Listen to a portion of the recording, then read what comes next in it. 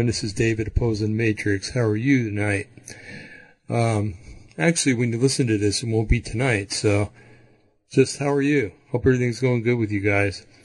We did a show the other night. It was kind of a spectacular show, I think.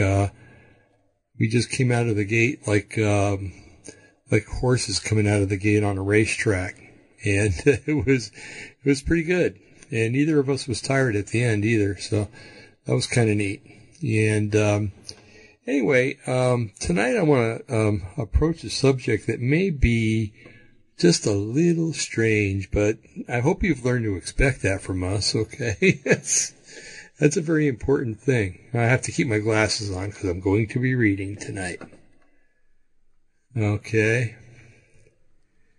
I don't know how exactly I come up with these things. I know that it's from the Holy Spirit. And because frankly, I'm not smart enough to come up on these things by my own. Okay. The whole thing when I found the thing in Revelation 10 about times, being ended for a short while, that was definitely from the Holy Spirit.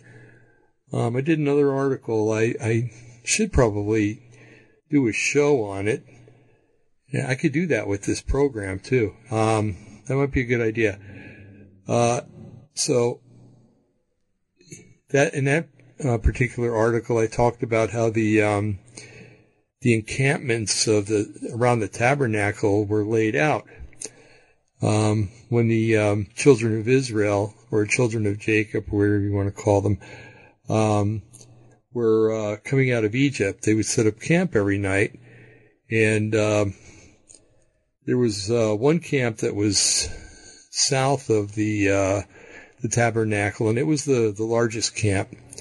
Now, when God said go south, he meant south. He didn't say southeast, southwest, south, okay? So take the size of the tabernacle and then just camp everybody in parallel lines all the way down, okay?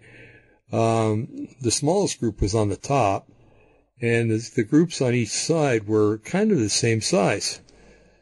So, you know, if you were looking at it from the air with all the fires burning and everything at night and stuff, it would look exactly like a cross. And interestingly enough, and I'm not going to give too much away because I want to do this show, but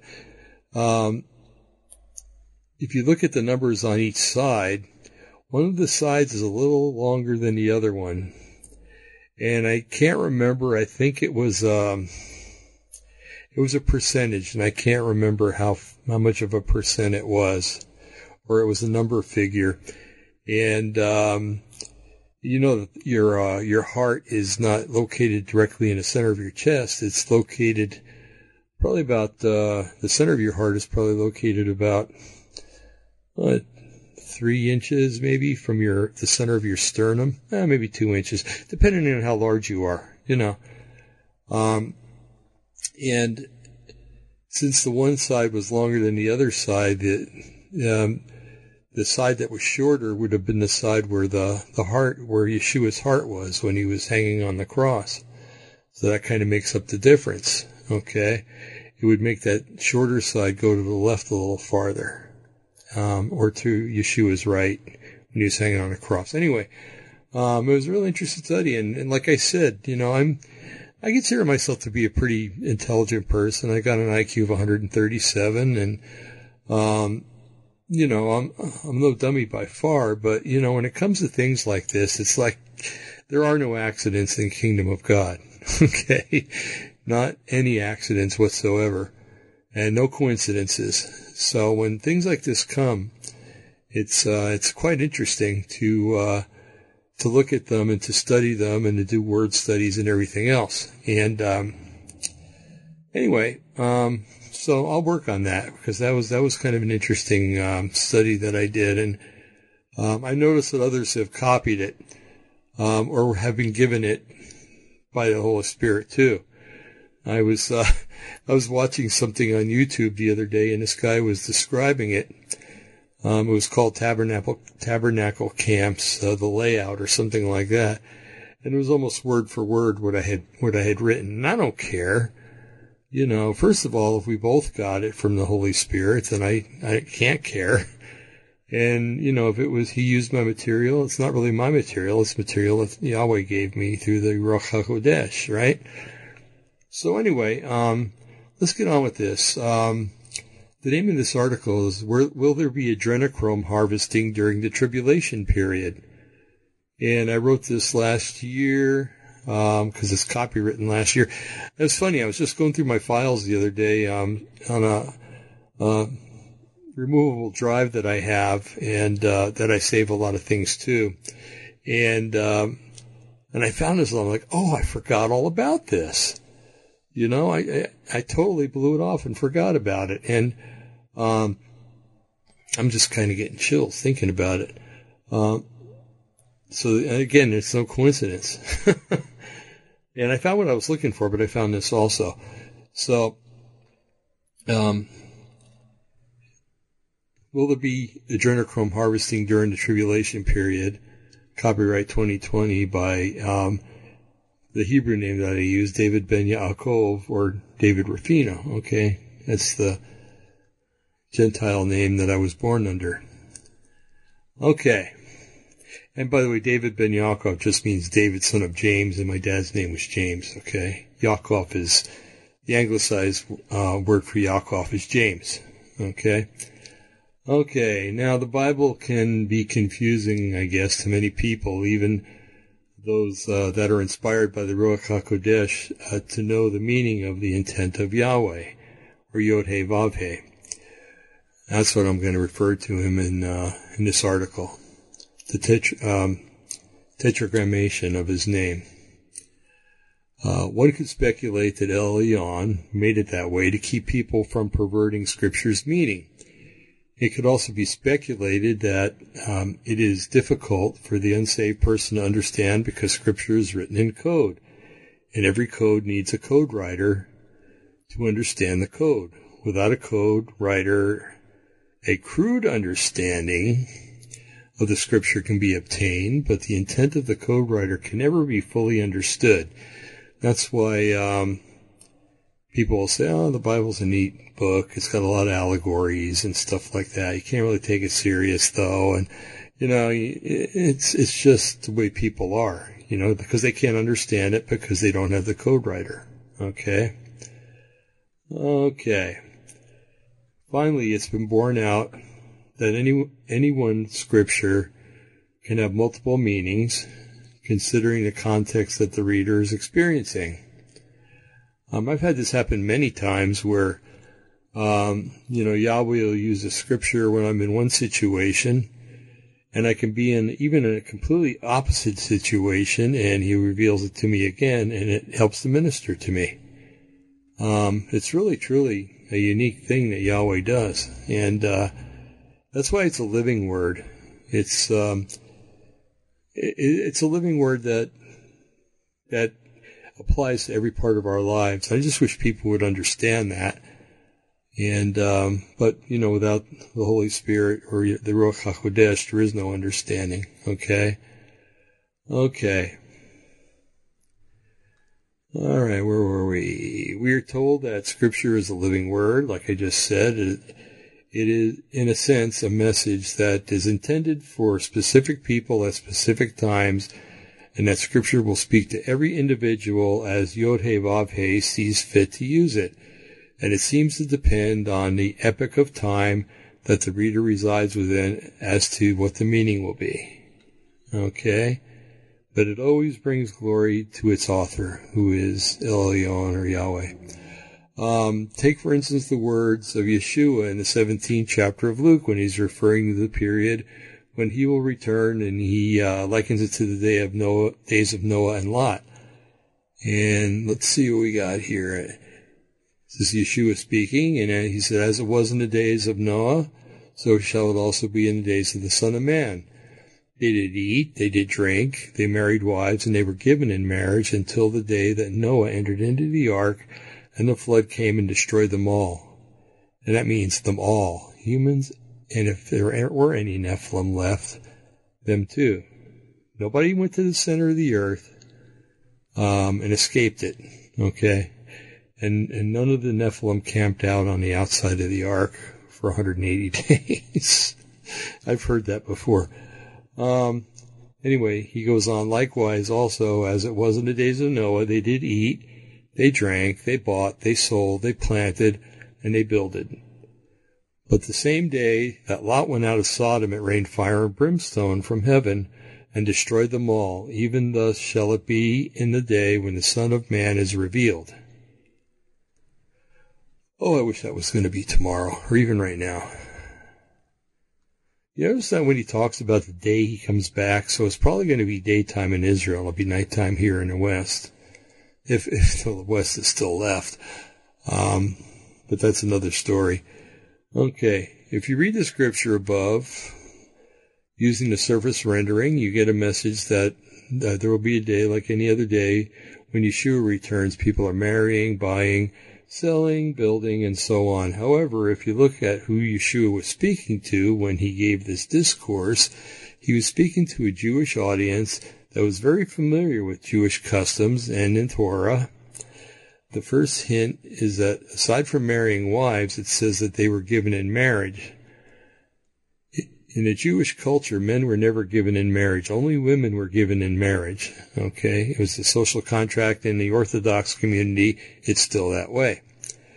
One has to deduce that Yeshua is telling us that men are being married off to other men, and that homosexuality was rampant before the flood and afterwards. Okay, because we have the account of Lot. That's what the afterward means. But anyway, remember that Noah lived for close to 350 years after the floodwater subsided. The final point is driven home when Yeshua compares the time to the return of the days of Lot. No one can argue that Lot was taken out of the city of Sodom because the city was consumed with sin, specifically the sin of homosexuality, as illustrated by the event in the story where the men in the city wanted to have relations with the angels that came to bring Lot and his family out of the city. Thus we conclude that homosexuality was only a contributing factor to the destruction of the world through the worldwide flood and the destruction of the 5 cities in Abraham's time. Anyway, reading either account in the Tanakh will have a hard time. Anyone reading either account in the Tanakh will have a hard time connecting this specific sin with the destruction of Sodom and her sister cities and the entire world, as it had been done in the flood. This is true especially in our current day, when equating sexual deviancy with Yohei-Vavhei's displeasure, which can and does get a person labeled as a sexist, a judgmental person, and a hater. And there's another word, a homophobe. Okay. Yet another scripture bears out the principle that knowing Scripture's true intent is reserved for the one that Yohei-Vavhei endows with the code writer, the Ruach HaKodesh, in an obscure scripture that many of you probably looked and just dismissed as unknowable. This scripture is found in the 10th chapter of Revelation, and something that can leave one's mind reeling when you see what the real word meanings are in the Greek language. Let's remember that the Brit Hadashah, or the New Testament, was written in Greek for the most part. Now, I do believe that Revelation might have also been written in Hebrew, since John wrote it, and he was fluent in Hebrew, and he probably would have written a copy for the Gentiles and a copy for the Jews. So the Greek one survived, and the Hebrew one hasn't been found yet. Anyway, and he says, "And the angel which I saw stand upon the sea and upon the earth lifted up his hand to heaven, and sware by him that liveth forever, who created heaven and the things that are there, that therein are, and the earth and the things that therein are, and the sea and the things which therein are, that there should be time no longer. But in those days the voice of the 7th angel, when he shall begin to sound, the mystery of God should be finished, and he, as he declared to his servants the prophets." Okay. Now the key scripture in the text is, "And he sware by him that liveth forever and ever, who created heaven and the things that are therein, and the earth and the things that are there, and the sea and the things that are there, and that there should be time no longer. Now, the Greek word for there should be time no longer, or the words, enforces that time shall be no longer, because the word for time is chronos, and it means time. Or better put, something that, and this is came out of Strong's Concordance on the Blue Letter Bible, something that has been changed into something different. Okay? Time is going to be changed into something different. It's probably going to be melded with the spiritual dimension, and all the people that are alive are going to see those scummy-looking things that they've been serving and stuff like that. And even with the mark, I think that they're going to be disgusted at what they've pledged their lives over to, and their deaths, actually. So anyway, something that's changed into something different, or as the scripture says, time will no longer exist. Now we know this isn't going to be in a longer time, because we're told that the millennium's coming, and millennium is the measure of time. It's a measure of days, which is a measure of hours, which is a measure of minutes and seconds, which is a measure of the time that the electron takes to orbit an atom. Cesium atom, that is. Okay, where was I? We know that the Nazi scientists were playing with the notion of time travel back in the 1940s, and they might have succeeded, actually. You conclude, but the story goes that the Nazis developed something called the Die Glocke, which is German for the bell. The best that can be ascertained is that they had 3 of these devices near the end of the war, and Hans Kammler, General Hans Kammler, the SS general in charge of secret projects, disappeared. And so did the 3 Die Glocken that he was responsible for. And then incidentally, on December 9th, 1965, something that resembled an inverted acorn crashed in Kecksburg, Pennsylvania. Come to your own conclusions on that one, okay? A bell looks like an acorn, okay? And they said that there was even strange writing on the around the craft, and also that when they drew what they saw, it kind of looks like it was written in the language that the Nazis were using, their secret, mysterious language that they were communicating in and worshiping in, actually. Now, the question has to be asked, did the Nazis discover time travel?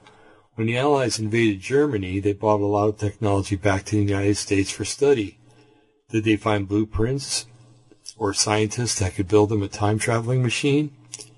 Maybe. In addition to the notes of Nikola Tesla supposedly tell of a way that he found to look forward and backward in time. What I'm getting to here is this. Does mankind have the technology to time travel? Did he or will he try to use that technology to attempt to change time and seasons, like the prophet Daniel told us about the man of perdition who would be able to do? Okay, let's see. I do know one thing, that Scripture says that Yod-Heh-Vav-Heh will end time, as we know it, at one point during the tribulation period, just before the blowing of the 7th trumpet. And boy, I'll tell you, Paul says that at the last trump, that's when the rapture is going to happen. So, I don't want to get into an argument or contention. Brian believes in pre-trib, and I believe in mid-trib, but we decide to honor each other, and if Brian's right, then that'd be fantastic. And there's enough scripture to support both sides. So, anyway, or at least the interpretation of it supports both sides. Okay.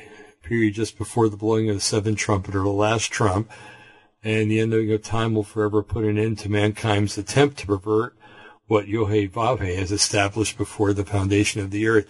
I always imagine that them inventing another Die Glocke and getting in there and going forward in time. And I do believe that they have gone forward in time, actually.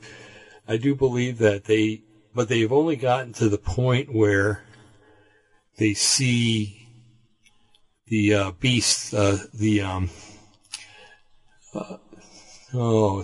causes desolation. The image of the beast that's set up in the Holy Temple during that time.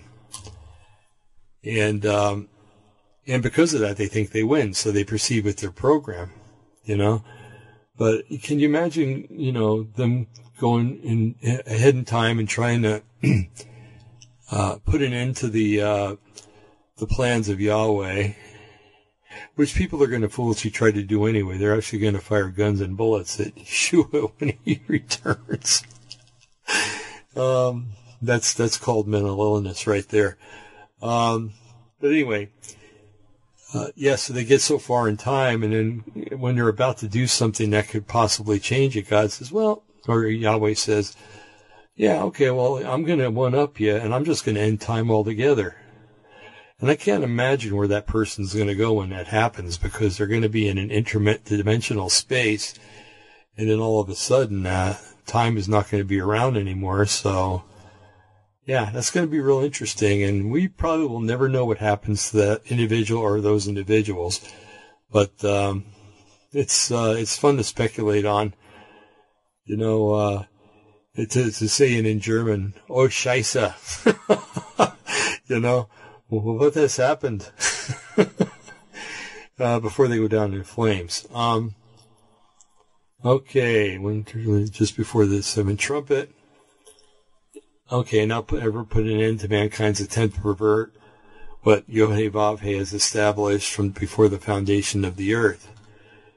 The foolishness of mankind thinking that they can change something that has already been written.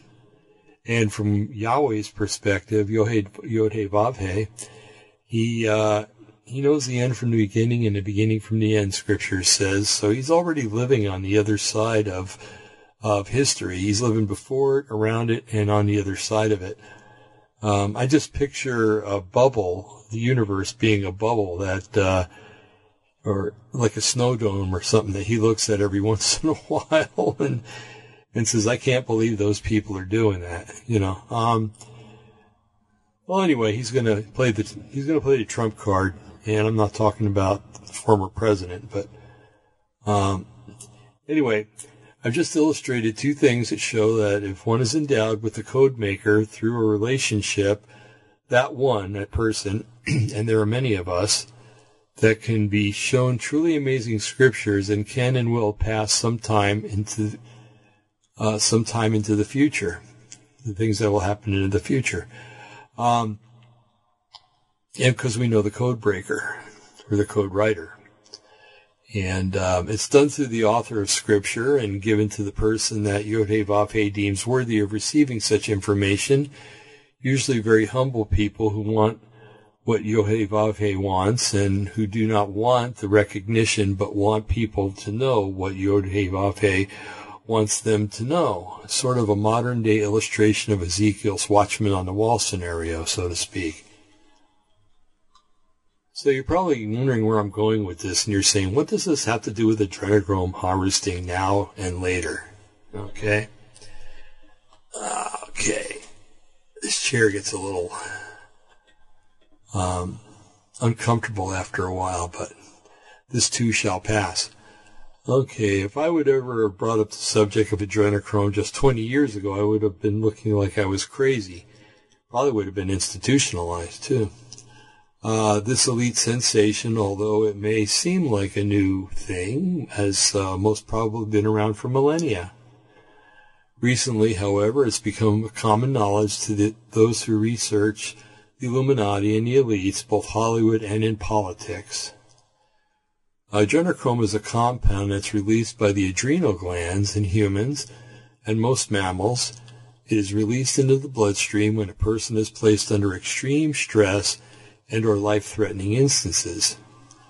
In the same way that endorphins are released into the body during extreme exercise, adrenochrome is released into the blood when it becomes oxidized and it binds with adrenochrome receptors in the body to produce a high, much like a narcotic high. I remember when people used to go out running, they used to do it because they'd get a high out of it. An endorphin high, they called it. And that's another drug that acts like that. Anyway, it has also been compared to the high that occurs when somebody takes cocaine into their bloodstream, whether it's injected or inhaled or whatever. Or I guess they smoked it too. I don't know. I got out of that stuff 40 years ago, and I don't want to know. There's a feeling of euphoria, like the world would be easy to conquer, and it gives a feeling of invincibility, actually. I've often wondered if this compound is released by the adrenal glands during times when people were martyred. Yes, I know that the Ruach HaKodesh gives boldness in such times, but could it also be that Adrenochrome is used by Yahweh to bring about the voice of boldness and courage?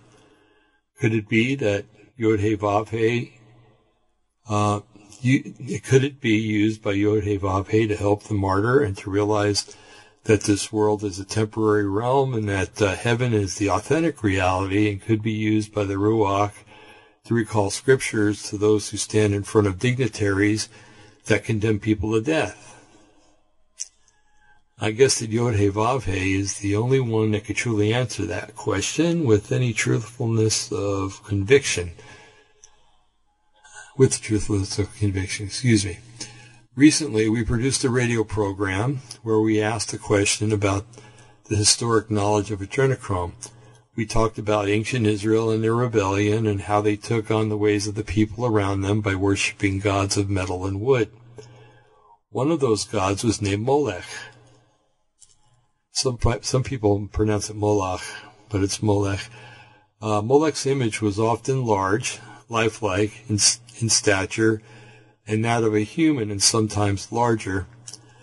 And it almost always was made of metal like bronze, and the image itself was hollow inside with an opening at the bottom to stack fuel like wood to create fire that would cause the image to glow, an off-red in hue. I don't know if you've ever seen bronze or brass when it glows, but it's not like steel when it glows, and it's not like steel when it melts. It turns kind of like a golden color.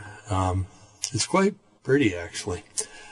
If a person was summoned to do so, they would surrender their firstborn, often a child, to be placed on the glowing red-hot and outstretched hands of Molech, which would kill the child slowly. Hopefully not, but a lot of times it did, literally cooking the child alive. We surmise that since ancient pagan cultures often demanded blood sacrifice in human form, that perhaps the child was bled to the point of death, near death, before being placed in the glowing hands. Okay, the stress of being taken by a stranger, mistreated in ways that we may never want to know, could cause the stress needed for the child to produce massive amounts of adrenochrome that would be released into the bloodstream, which would then be consumed by the priests of Molech and perhaps even the parents of the child. I can't imagine doing that. I really can't. And you really have to be debased to do something like that. And this is the reason why Israel went into 70 years into captivity in Babylon. Also because they missed a whole bunch of the Sabbaths and stuff. But so there was a multifold meaning in their being taken to Babylon.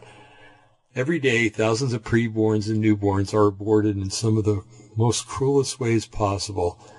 Some are exposed to strong saline solution that attacks them from the outside and works itself into the child's mouth, stomach, and lungs. Others are cut apart inside the womb by merciless doctors and nurses and then suctioned out, body piece by piece. Sorry, this is hard to read. Others are being allowed to exit the mother's birth canal only to be placed aside to die hours later, or they are killed with various other means. It's interesting that after the death, they are bled and their bodies' parts are sold to medical laboratories around the country and the world. No one in their right mind would do such a thing, and no one in their right mind could deny that this is nothing but a different form of sacrifice to Molech. Even though they don't know they're doing it, okay? It must be remembered that in satanic circles, the younger the victim, the more prized that they are for sacrificial purposes, and newborns are prized possessions that are sold to the highest bidder. And if you've studied at all what was happening when Trump was president, he was actually going after these people and taking them down. And it's a shame that he didn't get reelected, because he probably could have gotten rid of the problem. But oh well, maybe he'll come back. Okay. Maybe he'll come back with JFK Jr. That would be nice. We've concluded, using biblical and historical sources, that child sacrifice was rampant in the times of the Tanakh, when it was written and it was actually lived. But one has to wonder if these things, which were prevalent then and are coming to light now, if they were practiced before the time of Noah's flood. We're reminded by Yeshua that when he returns, the world will be the same sort of mindset as it was in the days of Noah. We know that Yeshua gave to us an indicator to look forward to know that his return was near. We have to put a timestamp on certain times and places to understand the days of Noah and to understand why his day will be repeated in the last days. We return to Solomon, who wrote in Ecclesiastes that it's a curse pronounced upon mankind, basically, that he will either accidentally or deliberately forget past events. Today seems to be a social experiment done by idiotic people who think that they can repeat things that have been historically proved wrong and try to do them in the present day in an egotistical error of thinking that they can accomplish them. Oh yes, we're much more sophisticated now. We can do it. They couldn't, but we can. Okay, Solomon said in the first chapter of his book, "The thing that has been is that which shall be, and that which is done is that which shall be done, and there is no new thing under the sun. Is there anything whereof it may be said, see, this is new? It hath been already done of old times, which was before us. There is no remembrance of former things, neither shall there be any remembrance of things that are to come with those that shall come after." That's Ecclesiastes chapter 1, verses 9 through 11. In other words, Solomon was saying that mankind is inherently debased and will make the same mistakes over and over again. This condition is caused by our fallen state, living in a fallen universe. Now, there was a guy named George Santayana. He summed it up, the same truth in similar terms. He said those who cannot remember the past are condemned to repeat it. Only the dead have seen the end of war, and the definition of beauty as pleasure objectified. But getting back to Melech, or King Solomon's words, he chooses some interesting terminology. He says has been already of old time, which was before us.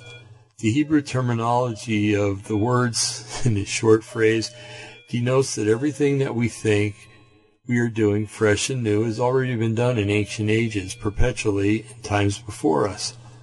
The Hebrew word for the old time is the word olam. You could spell it O-W-L-A-M, olam, which can mean many things, but it's rendered that we are studying. It can mean, in a way that we are studying, it can mean even before the foundation of the earth, which is interesting because most scholars speculate that the rebellion of Satan occurred before the foundation of creation. This would denote that mankind does wrong. In fact, Satan is an originator of what mankind does wrong. In other words, since mankind is born to sin, he mimics the author of sin, that being Satan. Having this knowledge, we can now assert, and rightfully so, that mankind's sinful actions were carried over from Satan and 200 fallen angels that taught mankind how to sin. It's also reasonable to assert that the fallen gods like Baal, Molech, Marduk, Astarte, and others were images that were made by cultures that worship these entities with cultural names ascribed to them.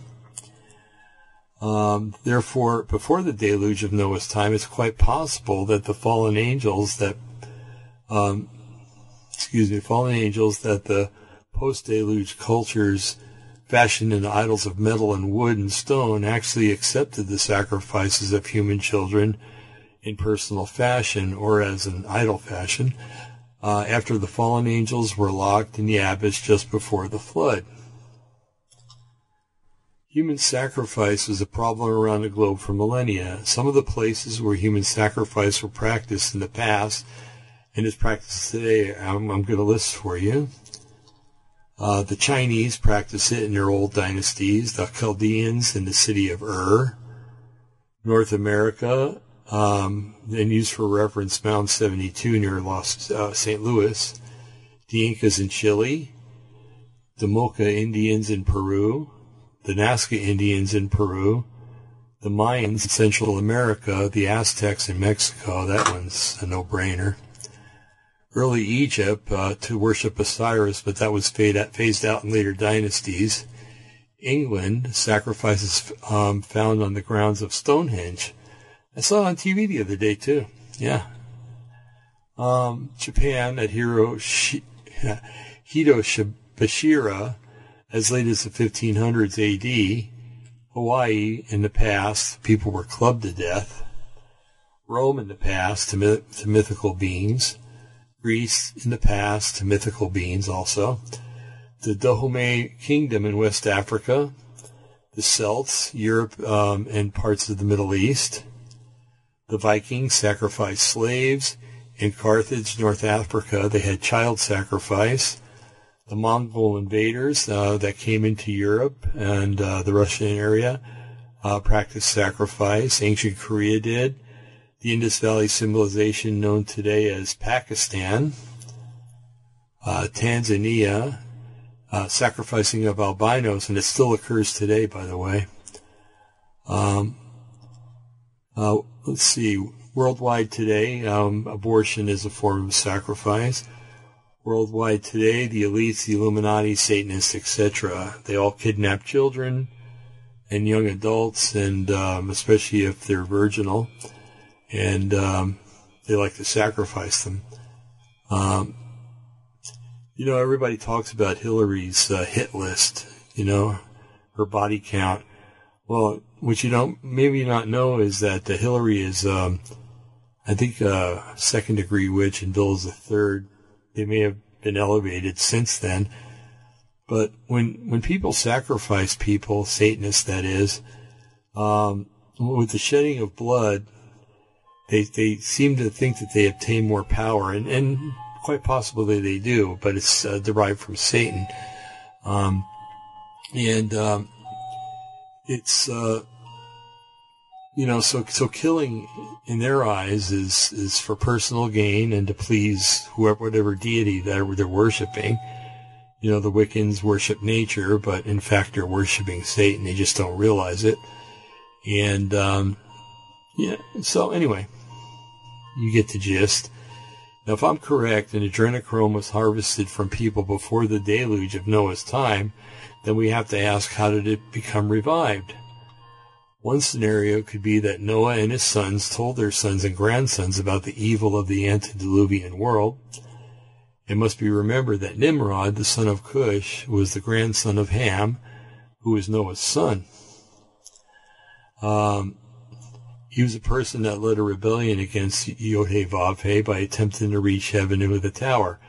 And now, as an aside, it makes no sense, and Jim Wilhelmsen tries to hammer this point home, and rightfully so. It makes no sense to build a tower in a valley to reach heaven. You'd build it on a mountaintop, right? So it's most probable that Nimrod was not building a tower to reach heaven physically, but looking for a way to break into heaven using either remembered technology from the antediluvian world and or occult mannerisms to breach time and space, that barrier between linear time and another dimension, much like CERN is doing today, actually. And we've done shows on CERN, and you should be concerned about CERN. There's a book on delusionresistance.org that I wrote that talks about that, and it's for free, and you can go download it if you want. Should we be concerned about CERN? A little play on words. The probability is that Noah and his son shared the story of the antediluvian world as a warning, but just like today, people tend to use history and technology for malevolent purposes. For instance, imagine our grandparents viewing what society has turned into in just my lifetime. They would look in horror as they beheld what we've been forced to accept both politically, socially, and religiously. And everything can be used for evil. Fire, you can cook with it, you can keep warm with it and stuff, but you can actually kill people with it too, right? The atomic energy, you can kill people with it, or you can use it to make power. Everything seems to have a flip side. And if it does, mankind can find it, I'll tell you. The Bible uses a term about returning to the old ways. It says a dog runs back to its own vomit, meaning that it will eat what its stomach expelled without much care or regard. So we know that mankind is cursed to repeat its past wrongs because of the passage in Ecclesiastes. Hence, in our current time, we see what's most probably the harvesting of adrenochrome before the flood. Then during the times of the Tanakh, when people were actually living the Old Testament, being repeated a third time today by the elites, the rich, the famous. I hate to say it, that it's going to get worse, much worse, toward the end of this present age. And I know we're at the end of this present age, and I've had people write to me saying that I said we're not, but I don't know where they got that. Anyway, in Revelation chapter 17, we're introduced to a woman that is the embodiment of evil. She's what many believe to be a religious movement that will absorb all religions that are juxtaposed to Yod-Heh-Vav-Heh. She's given a name, Mystery Babylon, the great mother of harlots and abominations of the earth. I can't say that. While the whole chapter is mind-blowing, the part that I want to look at is verse 6. Which says, and I saw a woman drunken with the blood of the saints. Okay, let me read it again. And I saw a woman drunken with the blood of the saints and the blood of the martyrs of Jesus. And when I saw her, I wondered with great admiration. Now that almost sounds like he was digging on what he was seeing. But we'll see that that's not the truth. And that's Revelation 17:6, and that was from the King James Version. For many years I read this passage and thought that her cup was filled with the blood because it symbolized that she was responsible for the death of millions of saints of Yeshua, which is true, but I do think that there's a deeper meaning. We can easily affirm that she's going to be responsible for the death of the saints, but it's most likely that each death will be a sacrifice to Satan or his son, referred to as the man of perdition, or both. We call him the Antichrist, right? The passage above that I just read says that this woman is dressed in a scarlet robe and with gold and precious stones and pearls. That was the verse before it. I didn't include that there. Since scarlet is often associated with blood, it can be assumed that aside from the cup filled with her blood, her clothes are covered with it also. In addition, the man of perdition seen in the scenario is called the beast, colored scarlet, because she's riding on top of a scarlet-covered beast. They were the epitome of genocide on a scale that has never before been and never again will be. And it's coming soon. The scripture that we are examining suggests that the cup contains the blood of the saints and the martyrs of Yeshua, and since it's a cup and she's drunken, we have to conclude that she's drinking the blood or has consumed the blood already, because she's drunk. This is not a metaphor, and I'm not telling you that she's drunk with power, nor has she consumed the blood. No, she has consumed the blood. Furthermore, since blood sacrifice has always been acted out for a deity of some sort, this is a part of a ritual, maybe a rite of passage or a Luciferic initiation. You think the COVID vaccine rules are bad and that the shunning that we're getting are bad? Wait till this all comes down. If you don't take that mark, you're not going to be able to buy, sell, you won't have any medical care. And that's of great concern to many of us, especially the last part. Yet another interesting fact is that it mentions that both saints and martyrs have their blood in there. Martyrs are always a public spectacle. It usually involves one person or a small group of people that are executed in some sort of barbaric form before onlookers. I always think of Polycarp. You have to read about Polycarp. He's a very interesting person, and he didn't go down easy. And it's a really get a book of the book called the Book of Martyrs. I think it's Justin's Book of Martyrs or something like that, and read about all the martyrs. It's quite interesting. And it just didn't happen in biblical times. It happened through the whole Catholic Church period in Europe, and it's bad testimony to what even people that call themselves Christians can do if they don't read their Bibles and they just listen to priests and pastors and listen blindly. The word saints is used to, it says to me that it will be committed in a more private manner or in a desolate place where there will be no audience or to please or to convince.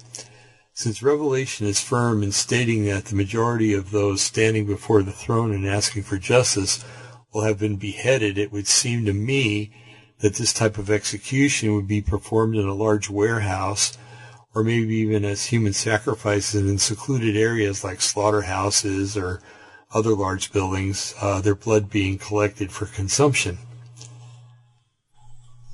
I know I'm getting kind of gross, but, this is going to be a reality. I think that it's necessary to go to the ancient text that shows just what it was like before the deluge of Noah's time to see where the idea of drinking blood originated. Okay, we're going to go to First Enoch, and it's going to be First Enoch, and it's the whole chapter, chapter 7, but Enoch's chapters aren't very long, so. And this is talking about the fallen angels that are in the Bible called the sons of God in Genesis chapter 6. And he says, and all the others together with them took unto themselves wives, and each chose for himself one, and they began to go unto them and to defile themselves with the women, with them. And they taught them charms and enchantments and the cutting of roots, and made them acquainted with plants.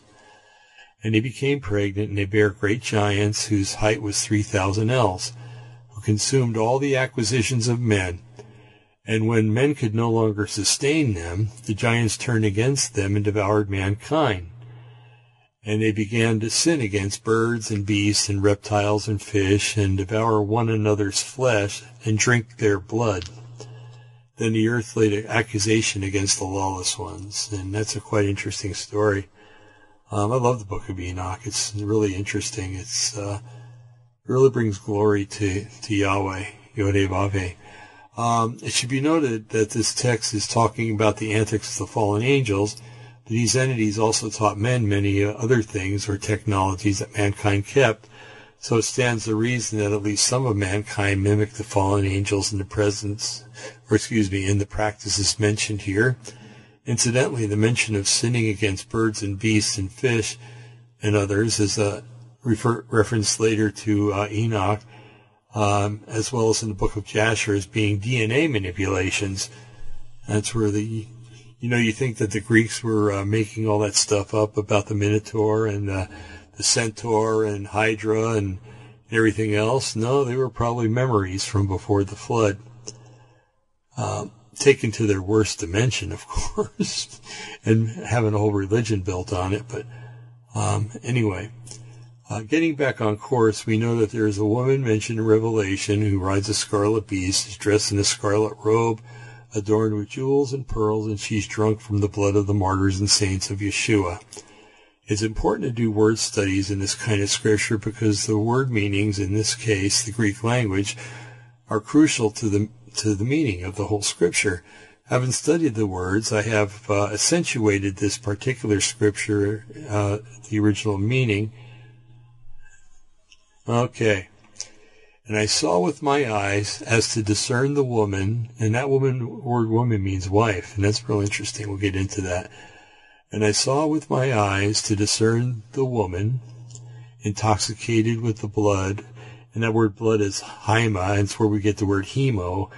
You got hemophiliac, hemodialysis, and it always means blood, specifically shed by violence of the saints, those blameless and ceremoniously consecrated, and with the blood of the martyrs, those who have undergone a violent death of Jesus. And my eyes discerned her. I stood there in awe and wonder, as though I too was implicated just by being there, that such a person could carry out such a thing full of arrogance which was derogatory to the majesty of God. Doesn't that kind of make it a little more understandable? It does to me. I don't know. Notice that the Greek word for woman is wife. In the same manner that Yeshua has the church of his believers as a bride, so Satan mimics this by having a wife, who's symbolized by both the beast and the woman being clad in scarlet, is significant of them being one flesh, which is what happens when you get married, right? Become one flesh. But they become one purpose and one intent, made up of those who are sealed with the mark of the beast. That would be the bride, actually. The bride of Satan. This counterfeiting of Yod-He Vav-He's attributes and symbols is what Jim Wilhelmsen aptly describes as the same but opposite, and Aleister Crowley termed as above, so below. The fact that adrenochrome is a hallucinogen is also the fact is that adrenochrome is a hallucinogen.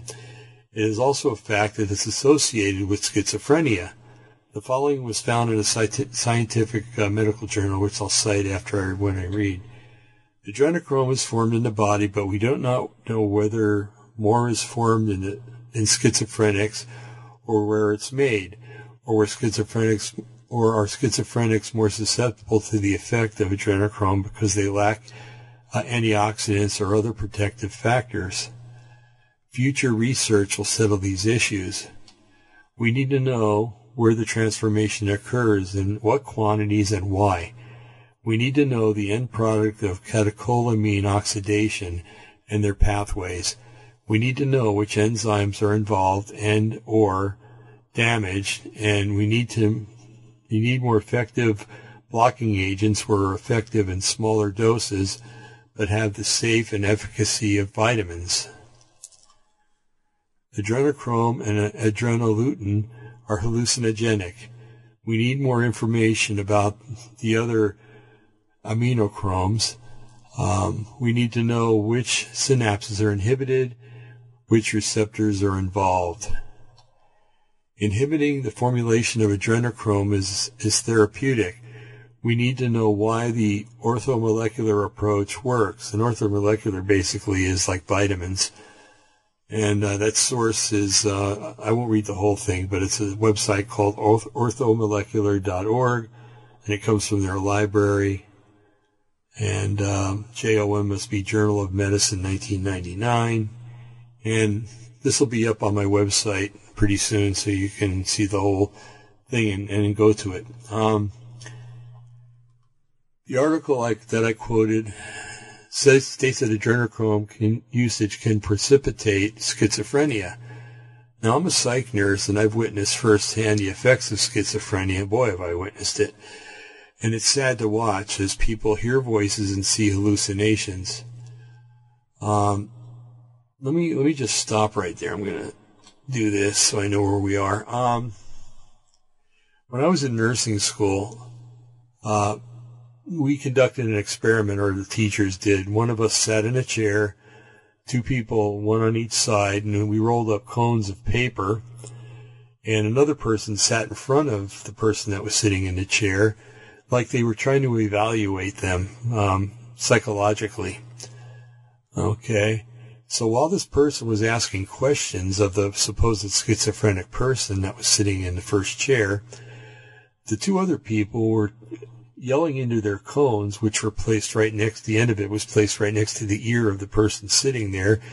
And one was telling the person that, God loves you and that everything's fine and dandy, and The other side was saying, you're a miserable person, you need to die, and you need to kill that person that's asking you all the questions, and, and things like that. So 2 different messages coming in while another person's trying to talk. It's no wonder why schizophrenics are so often confused. And the hallucinations aren't always auditory. Sometimes they're optical. And it's a sad state. It really is. I often felt bad for them, for the schizophrenics, because they seem to be victims. And, we've looked into this before. I think we did a radio show on it. And it may be true that these people were either ritually abused, and so they're demonically oppressed. I'm not saying possessed, but oppressed. And that either that or they've been exposed to large doses of mercury and aluminum, which have somehow gotten into their brain and settled into their brain and have effectively made an antenna, which, a scientist, a mad scientist or somebody would know the correct frequency to broadcast, and they're actually hearing the voice of people that are talking to them. So it's not always, everything that you see isn't always demonic, okay? There could be chemical imbalances and everything else, and everybody always equates schizophrenics with being demon-possessed, especially Christians, Oh, they're demon-possessed. Oh, and it's like, well, yeah, if they are, what are you going to do about it? You're going to help to free them, or you're just going to shun them and let the other guy do it? It just really pisses me off with the way Christians act sometimes. Okay, let's see, where was I? It's sad to watch as people hear voices and see visual hallucinations. Often the voices guide them in what they are supposed to do. In one ear, they might hear a voice saying that God loves them, and in the other ear, they hear a voice telling them to kill the guy sitting next to them on the bus. Often the schizophrenic has a moral compass that causes them to ignore the negative messages. I've seen that a lot. They don't want this. They don't want to hear these things. But hearing such things most of your waking day, and considering that they might not fall asleep for days on end, is a setup for disaster. Often these people will wear earbuds or headphones, and they will blast the music so they can't hear the voices. Unfortunately, that causes ear damage and stuff like that. And I'm not so sure that when the ear is damaged, they wouldn't hear it anyway. But anyway, it's a sad state of affairs, and I always prayed for the schizophrenics on my unit. A lot of them were really nice guys. They just had that problem, and when they got worse, it was heart-wrenching. It's been said that the effects of adrenochrome is like that of cocaine. Cocaine puts its user in a euphoric state that more or less they can take on the world and win. A close cousin of cocaine is methamphetamines, often referred to these days as crank or crack or whatever. Crack is detrimental to the human body much more than cocaine. Crack fries the brain, it kills the body, and it rots the teeth out of your user's mouth. Not too far away is a little town, and the joke going around there, although I don't think it's very funny, is how do you know that, if your drug dealer has teeth, then he's probably the cops, and unfortunately it's probably true, but it's a joke that's going around, and it's a sad joke, actually. Adrenochrome is even more insidious. It's seen by many as a compound that can stop or slow down the aging process. That's why a lot of the elites take it, because they're all getting old and getting ready to die. So it appeals to their vanity. It also causes hallucinations, and if used long enough, it can cause so much havoc on the brain's chemical system, that it can lead to chronic schizophrenia. All this happens because man still falls for the satanic lie that the user won't die and that he will, in effect, become godlike. What were the two lies in the garden? Basically, God was wrong, you will not die. And if you eat that thing over there, then you're going to be just like him. You start hearing that stuff, you know where it's coming from. Now, imagine a whole society filled with people that, like I've described above, I'm talking about the adrenochrome. It would be a hellish nightmare living in such a society. If you want to see the results of taking this stuff, just look at the Senate and the House of Representatives. And I'm not trying to be funny about that, but when you see the, pardon my expression, crap that's coming out of Washington and even the state governments, you wonder, these people aren't thinking clearly. They're not sane. What's going on? Maybe they're shooting adrenochrome or drinking blood. Who knows? I got a feeling that there's a lot of people in Washington and a lot of people in the state houses that are into satanic rituals and stuff. Anyway, there's a video on YouTube showing Chuck Schumer. He's a senator from, where the heck's he from? I forgot. I think New York. Yeah, he's from New York. In the Senate chambers, and he's actually shooing someone out of his seat and pointing to the seat next to him. In other words, like, hey, you're in my seat, move over one. The only problem is that his chair is empty when he's talking to it. Chuck was seeing someone who wasn't there. We can see odd behavior from others who are in the spotlight, like Adam Schiff. All the garbage that came out when he was trying to impeach Trump.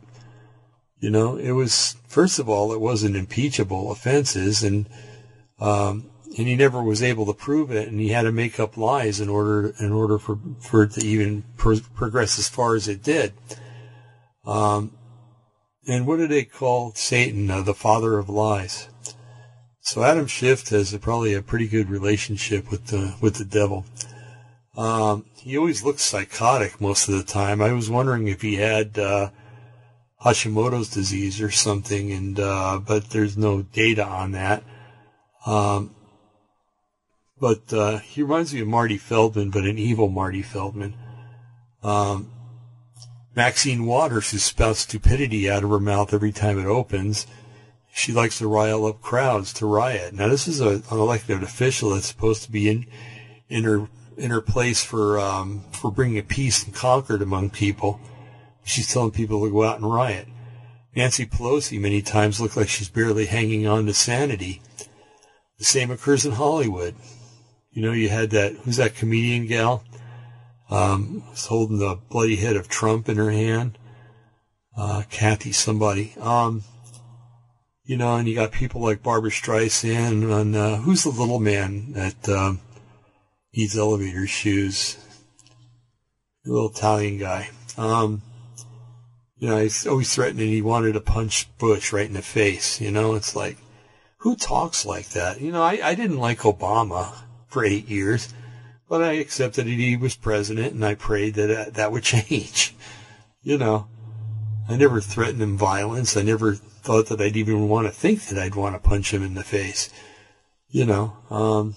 Anyway, I digress. There are people, these people are inept in anything, the actors are, anything but acting. They're great at acting. And, if you're an actor, you have to take on other parts. And have you ever thought that, taking on other parts is kind of like taking on extra personalities? Remember, well, maybe you don't remember, but in the 50s, there was a show called Superman, and a guy in it was George Reeves. Not the other Reeves that played Superman later on. I don't know if they were related or not. But after a while, George Reeves absolutely believed he was Superman and tried to jump off a building and fly. Okay?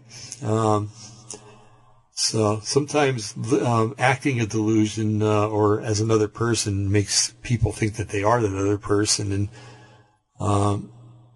it's just sad. It really is. But that's what happens to worldly people. These people who are inept in anything but acting share their political views way too often. And it's because they're influential and people think that they're smart. But but, they're not really that smart. None of them has actually held a real job that I can tell. Same with the politicians. But, I don't know. I mean, aside from maybe being a dishwasher or something like that, when they first went to Hollywood, they haven't held a real job. And if you're that good at mimicking other people and acting like them, then that's dangerous. My view, anyway. Let's see. Both groups often preach peace and the willingness to work as a team, except for the only people that they can work with are their opponents, the Republicans. And they won't work with the Republicans, so it's a vicious circle. Conditional concord is not togetherness, but oppositional and divisive. Do you remember the illustration I used earlier about hearing different things in different ears? It wasn't too long ago, actually. Now, let's look at the government and other segments of society. Most governmental officials tend to say one thing and do another. They'll still say anything to get elected, and then they flip-flop as soon as they get in office. Could it be that many legislatures, court appointees, members of the executive branch, and such are taking adrenochrome? Either they are, or they're mass outbreak of schizophrenia in the government. It appears that the pump is already primed. It just awaits someone to operate the handle, so to speak. Could it be that the time is here for Christians and Jews to suffer something much worse than the Holocaust? Could it be that soon we will be tortured so much that our blood is super rich in adrenochrome and we're led to the slaughter? And I'll let you draw the rest of that picture. I think a good illustration of how this works can be shown in the subject of marijuana use. In my grandfather's day, this drug was rarely spoken of. If it was spoken of at all, very few people used it, and it was rumored that it would make you insane. There was a movie they put out called Reefer Madness, and I got to admit it was kind of crazy. And it was an effort to get people not to smoke marijuana, but it just was kind of a laughing stock. They went way overboard trying to make it look bad. And it is bad, don't get me wrong, but it was so stupid that, it backfired. There is some truth in that notion, by the way. I have looked at hundreds of patients' charts, I really have, in the psych hospital, and the majority, upwards of 98%, and that might even be a low estimate, all had chronic marijuana use in their chart, okay? And they had it as a lifestyle choice before they came to the facility, before they committed their crime. I worked on a forensic unit. So before they committed their crime, they were using that. They were using cocaine and other drugs. A lot of them were using crack. Many studies show that chronic marijuana use leads to what's called marijuana-induced psychosis. My father's generation knew about marijuana. You were talking about my grandfather's generation earlier. Once after he caught me smoking pot, yes, I was not always the Christian that I am now. Before I was saved, I was quite the devil's child. But he came in one day and he caught me. He didn't catch me smoking, and he caught the smell in the house. I had all the windows open and I had the swamp cooler going, but for not long enough. So he kept pressing me. He would find things because I dumped the ashes in the toilet and I forgot to flush the toilet, and I made a bunch of serious errors, but it was good because it really, it worked out well. But, so he kept pressing me what the smell was, and I kept telling him it was incense, and it was, what were the ashes doing in the toilet? And I said, well, I use ashes for, a medium in the soil, because they're mineral rich, and he would always look at me and go, oh, come on, And so finally, I said, I'm sorry, man, but, I was smoking it earlier, He goes, I know exactly what it smells like. And I thought I'd be a real smart aleck. And I says, oh yeah, well, how do you know what it smells like? And he goes, well, when I was in Korea, there was guys that were smoking it. he says, and I'd be downwind and I could smell it, and then I knew, what they were doing. And so I know what the smell smells like. And I'm like, geez, does this man not know anything? Well, anyway, he was pretty cool about it, actually. He said, if you're going to do it and stay in the house. Don't go driving around and stuff. And that actually worked out detrimental to my cause, because it was no fun anymore. I couldn't be rebellious because he assented to me doing it. And pretty soon, well, not too soon, maybe about a year later, that all came to an end, and I got saved, and the rest is history. So I tried to catch him in a hypocritic moment, and it didn't work. And he had been familiar with the smell. So his generation knew about it, and some of them smoked it, but their activity was kept in the shadows. It became even more prevalent in the 60s amongst the hippies and the beatniks. Marijuana was being accepted by the younger generations.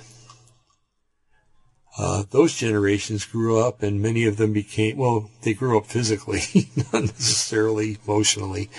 And many of them became influential people. Some were bankers, some police officers. Many of them went into politics. Remember Bill Clinton? Yeah, I smoked it, but I never inhaled. Yeah, right. Okay. And many just common everyday guys, I can walk up to a group of people today or tomorrow, if I were to run into a group, say down in Sweet Home, and ask them if any of them smokes or ingests or eats marijuana, brownies and stuff like that. And out of that group of 5, 4 will say that they do it. Okay? I'm not kidding you. That's how prevalent it is here in Oregon, because it's been legal here now. As a matter of fact, they just legalized heroin, psilocybin, and other things too. So there's going to be a mass exodus again to Oregon with basically undesirable people that are just going to ruin the state even further. Now, marijuana isn't spoken of openly, and its users don't have to hide in the shadows in Oregon anymore. It will be the same with adrenochrome. Now it's dangerous to admit that people use it, because many of its users are influential people who lose their reputation or political seat if they were to do so. We're talking about politicians and elites, heads of companies, and dare I say the Pope. By the time that the annals of Revelation become a reality, it will be permanently used and probably expected if someone wants to be part of the Luciferic initiation. You're not going to be able to want to do that if you are in your right mind. But if you're all doped up and you're promised free dope for the rest of your life, hey, a lot of people would go for that. So let's sum things up. We started looking at Yeshua's statement. That's where he said that when he returns, it'd be like the days of Noah. We looked at the book of Enoch and saw that the giants consumed mankind's possessions and later consumed mankind, and then they drank their own blood and ate each other. We looked and saw that most of every civilization in the past practiced some sort of human sacrifice ritual, and we hypothesized that they may have consumed the blood of their victims. We looked at the actual scripture in Revelation, and it refers to a woman dressed in the scarlet robe, adorned with gold and jewels and pearls, and how she held a cup in her hands and was drunken with the blood of the saints. We looked at the effect of consuming adrenochrome and that it's a hallucinogen. We saw that it promises the old lie that the user won't die, or that his life will be extended, and that he will become like God. We've seen that by the actions of some of our legislatures, its use is common amongst the elites and their puppets, which would be the politicians. We have looked at the notion that the use of adrenochrome now by people in the shadows will probably become commonplace things sometime soon. The sad thing is that the demand for the compound will become higher and higher, which will result in the abduction of more children for exsanguination. Because we want to believe that there are more good people in the world than bad people, it's hard to believe that such a thing could happen, right? However, it has happened before the deluge, in Canaan in the Middle East, during biblical times and throughout history in various civilizations. We're heading into an age of barbarism very soon. In fact, we're probably there. We must stay awake and aware of societal trends. They will change very fast and not for anything good. It's also important to discover and come to Yeshua if you haven't done so already. You can't make it through this life anymore without having a creed. Either you're going to be on the bad side or you're going to be on the good side. There's no more middle of the fence, folks.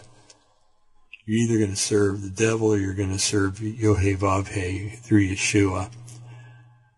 We may not have the best life here on earth, but an eternity in love and bliss is worth a few months or years of pain, suffering, and death. If Yahweh wills so, it'll happen. Yeshua promises a greater reward in heaven, and we'll end with this, okay? Blessed are they that are persecuted for righteousness' sake. These are the words of Yeshua. For theirs is the kingdom of heaven. Blessed are ye when men shall revile you and persecute you and say all manner of evil against you falsely for my sake. And the point I want to drive home. Rejoice and be exceedingly glad, for great is your reward in heaven, for so persecuted they the prophets which were before you. So, nighttime might seem long, but we know that there's a morning coming. So I would urge you that if you don't know Yeshua, that you at least consider investigating into him. You don't have to tell anybody right away. Just, while you're sitting there, just say, Yeshua or Jesus, if you want to use that word, that's fine. I don't know if you're real. Reveal yourself to me. I need to know if you're real or not. And he'll do it. And then once he does that, you're going to have a choice to make. Yay or nay. And yay will get you an eternity. You can't comprehend. You can't measure in years. It's just going to be eternity, forever and ever. And don't try to understand forever and ever right now. You never will. I don't even know. And I'm 42 years in Yeshua. But it's very important that you make a choice now, because there may be no later. I've heard people say, well, when I get close to dying, then I'll make a decision. Well, that's nice, but, what if tomorrow you woke up and went to work and got in a car wreck and died and never made that decision? So the time for salvation is right now. It's not 10 minutes from now or whatever. Although, you might take your time to get to know him before that happens. It's all in his timing. He says that no one comes unto me unless the Father calls him. So there are those who are called. And if you're one of them, you've probably felt a tugging of your heart for a long time, And that tugging has been purposeful. He's been doing that all along. A lot of you have seen the injustices that are going on in this world, and how evil is taking over so quickly, and in such a fashion that it doesn't even seem like it's really happening. Like we're having a nightmare, living in a bad dream, And no, we're not. This is reality. And so making a decision as soon as you can is probably a good idea. I never really intended on speaking like this at the end of this video, but I think it's necessary. I really do. Of all the decisions that you'll ever make in your life, this is probably the most important one. And believe me, this comes from somebody that was that had a little bit of a background in the church, because I was brought up, my mother used to drag me, and I mean drag me, to Episcopal Church, which is basically a dead religion. And then I walked away from that, and I became an atheist, and I started believing in evolution, and I didn't quite feel like that was the answer. I looked into the Eastern religions. I looked into the New Age. And they seem to have the right answers, but not quite. Something was a little off in everything that I looked into. Buddhism, Hinduism, Taoism, the whole 9 yards. It was never right. The New Age. New Age is very cunning and very fooling. And, you got to be really careful because they have a form of godliness but deny the power thereof. And anyway, the best thing to do is if you're doubting, just in the quiet place somewhere. If you're living by yourself, you can do it anywhere in your house. Just say, Lord Yeshua, your Lord Jesus, or even just Jesus. But mean it in your heart that you're talking to the biblical Jesus, okay? Because there are other Jesuses out there that are not biblical. They're biblical, but they're evil. The Jesus of the Bible, the Yeshua of the Bible, is the only Yeshua out there that has the power and authority to save you from your sins. Realize that he saw when he was on the cross, he saw you. He saw your face probably, I think. That's what I believe. He saw our faces and got to know us when he was on the cross, dying as our sacrificed lamb. And it's just, if you're called, you're called. And you got to answer that call. You can't hit the off button on this call like you do on a cell phone.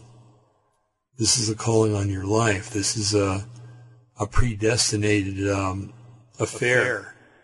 The master and creator of the universe wants you to be his child. And that's, man, is that honorable or what? What does the Bible say? He who knew no sin became sin for us.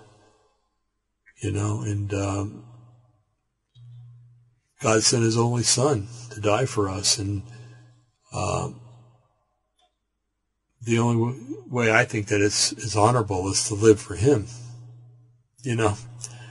And so I'll stop with that now. I've given you enough to think about. But so anyway, we'll be back next Monday. And I'm going to try to get this thing online tonight. It might be tomorrow, but nobody's expecting it anyway. So I just want to thank you. By the way, if you're interested, we have a Patreon site. If you wanted to donate to the show, please go there and do so. It's the show's name, Opposing the Matrix. There are costs that are involved in this, and June 1st I'm retiring, which means my income is going to go down, way down, and I'm still going to be here, and Brian will be here, but there may be some things that I'm going to have to scrimp and save to try to pay for. So. Anyway, if you feel led, then go to Patreon and please consider. I won't call it a donation. I don't believe that, but you can call it a gift. And realize that we're not a 501c3. We never will be, because that's a government setup, and I will not go in for that. So please don't call it a donation. Call it a gift. And realize that you won't be able to claim it on your taxes. That shouldn't be something that we worry about anyway, but people do. So anyway, I'm going to go ahead and end this. I want to thank you again for, we have 2,500 followers now, far exceeding whatever happened on YouTube. It's just amazing. It just goes to show me that YouTube is a shill for the leftists. So I thank each and every one of you that comes and listens, even the skeptics that write some pretty nasty things to me. It's okay. I'm a big boy and I can take it. And, but don't expect me to remain silent, okay? Especially, the guy out there that, said that he wants to hang all Khazarians. And, well, you've got enough problems to deal with, so I won't pick on you. But, you know, everybody's got a right to say what they want to say. But just don't try to come here, because it won't be pleasant. And I'm not talking about for me. Anyway, plus I'm so secluded out in the woods, you'd never find me. Anyway, so have a great week, folks. And just be blessed, and know that Yeshua loves you, and that He's got everything under control. Everything's going to get kind of crappy for a few years, and then He'll be back, and we'll have a big party when He gets back. And if you come to Him, you'll be part of a big party in heaven too, the wedding feast of the Lamb. I can't wait for that one. I'll finally be able to live and not gain weight. And I think I'm going to be 30 years old again. And I had a lot of energy and spunk when I was 30 years old. And I'm looking forward to getting that back. So, anyway, in the name of Yeshua, be blessed, and we will talk to you soon.